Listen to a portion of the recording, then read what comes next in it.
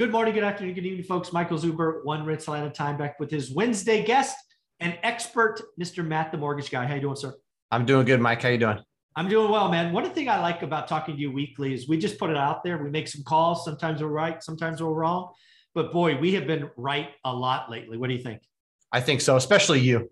Yeah. I don't get it right as much as you do, admittedly, but yeah, some of the stuff too, where based on conversations I'm having, or just based on you're probably one of your skill sets is kind of like knowing consumers and knowing behavior. And some of it's predictable, right? Based on this is what the consumer is likely to do. Based on this is what I expect. So some of it, almost seems like layups. Yeah, it's again, it wasn't always this way. I've been studying the consumer for well over 30 years, and you start to identify trends. So here's the one, and the data is already supporting it. And I can tell you, it's driving some people batshit crazy because they don't get it.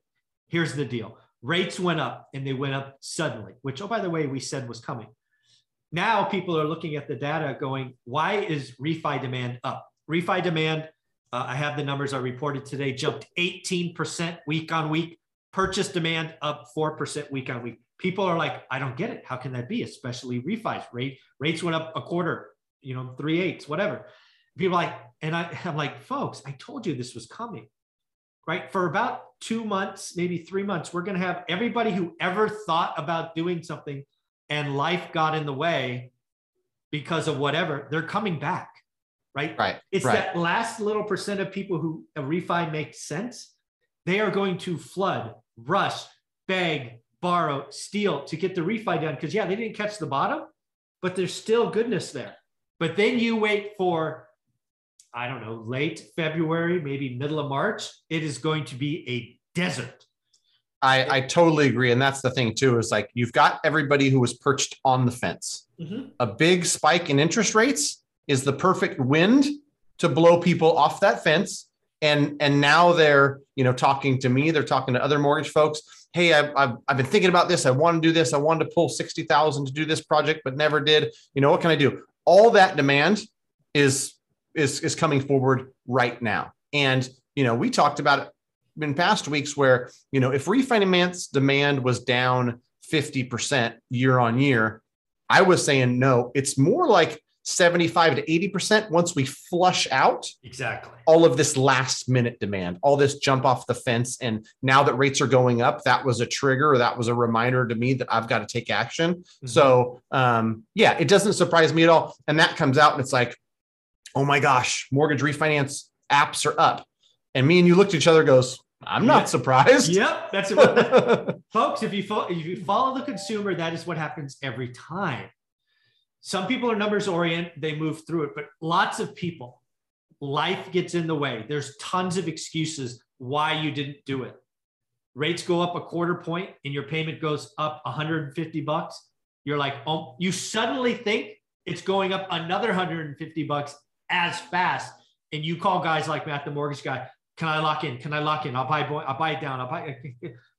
But then that will run out. It might be 6 weeks. It might be 8 weeks. And then you're going to get to the end. And if you're in the mortgage business and you haven't right sized and you don't have a portfolio of buyers, you could be in trouble. And that's why Matt, the mortgage guy, is here with us every week, because he has a huge list of buyers, not only owners, but investors. That's why he's part of the channel.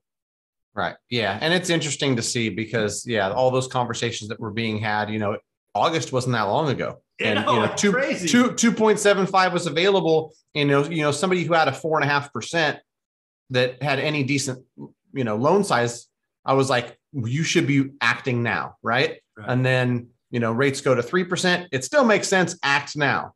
Rates go to 3.25, rates go to 3.5. And, these folks are running out of time. And that's why they're all rushing to, do something last minute, and applications are up and whatnot. So I want to give these folks one little bit of hopeful advice.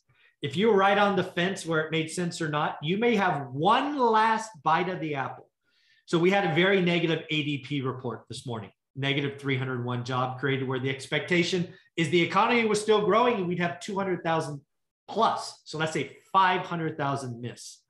we have a jobs number on Friday that the White House has already been coaching us since Sunday, could be a horrible number, meaning negative.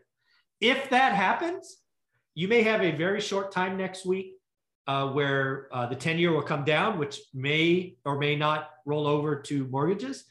But watch out, because next week, I think CPI comes out on Wednesday, and I expect that to be hot, hot, hot. So you may have a little bit of time, but it's going to be very small window. Right. Yeah. And that's the thing too, is if you're thinking about it, this last 3-4 weeks should prove to folks that, you never know when it's going to move, how fast it's going to move. So talk with somebody, go over your scenarios. A lot of folks have a ton of equity. And a lot of the conversations I've been having is like, I want to access this 100. I want to access this 120. I want to do this investment. I want to do this. Rates are still sub 4%.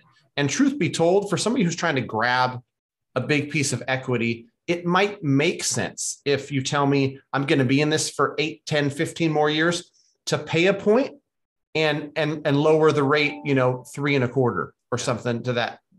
So where, I haven't always been a huge fan of paying points, and I've warned people against it. But if you're setting a rate and you're forgetting it, and there's a 5-year break even, then, maybe your last chance at that lower rate is you might have to pay a little bit for it. But good news, you've got a ton of equity that you've built over the last 2 years by, just the market tailwinds. Yeah. What I would tell folks again is you need to work with a mortgage broker who's not trying to sell you. Right. There's a lot. I got 7 phone calls from one freaking mortgage broker, just this online, house. I'm like, what are you doing? They're clearly starving. You want a mortgage broker who's going to help you ask questions about your scenario. I strongly suggest Matt, the Mortgage Guy. How do you want them to reach out? Go to greatmortgagebroker.com. We've got this completely dialed where you're going to get contacted, very soon. You're going to be connected with, somebody who's licensed in the state that you're in. We're in 45 states-ish. I know, New York's hard, Nevada's hard. But even in the states where we're not licensed, we have the best of the best mortgage broker referrals for you. So no matter where you're at in the country, go to greatmortgagebroker.com. Tell us where you're at, what you're looking to do. We will call you. We'll get on the phone with you and ask you, how can we help? What are you looking to do? Point you in the right direction. Awesome, man. Thanks for all you do. And again, if you want to know about Matt, the Mortgage Guy, we have a playlist that you can go back over a year and listen to our weekly conversations. Go check it out. Thanks. Time flies when you're having fun. There you go.